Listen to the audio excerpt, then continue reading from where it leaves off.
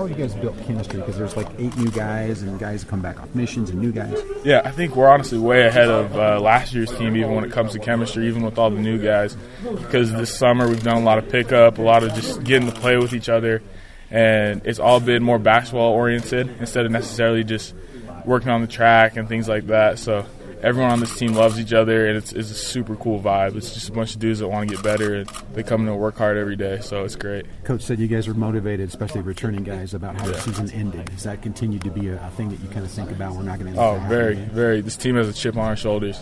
We're going to come out and just punch teams in the mouth. I think the biggest thing you guys are going to notice is on the defensive end, we're getting after it. We love defense, and I know that's something that you don't really associate with BYU, especially as of late, but we're just a team that wants to get after it. We want to get stops. We want to get the best shots available.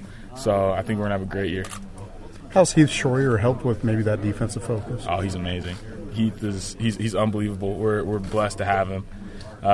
He brings an intensity into the gym every single day. We practice at 6:30 in the morning, and he's on top of it. He's on guys, just working you. So Coach Schroyer, he's unbelievable. His principles, he's been so many places, and he just has a lot of knowledge as a coach, and it's definitely been a big influence on us as a team.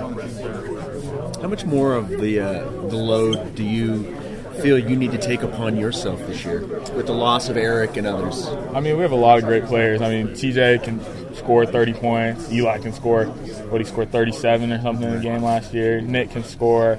I can score. We got tons of dudes that can score the ball, so it's just going to depend on the night and what the team needs me to do. If the team needs me to go score, that's what I'm going to do. If the team needs me to rebound, defend, that's what I'm going to do. So it's just going to depend on the night. So I might have 30, Teej might have 30, Nick might have 30. It just depends on the day. Versatility is a word that's come up in talking about this roster. How much more versatile do you think the roster is this year? Oh, way more versatile. I mean, last year I shot 1 or 2 threes. Eric shot 1 3. And I've worked a lot on expanding my range. And we have dudes like Dalton and Zach, a lot of bigs that can stretch the floor. So from that aspect, we have 5 shooters on the court a lot of times, and that really opens up the spacing. We worked on ball handling, guard skills. So there's just a lot of times where we have 5 guys that are almost interchangeable, which is going to be pretty tough to guard.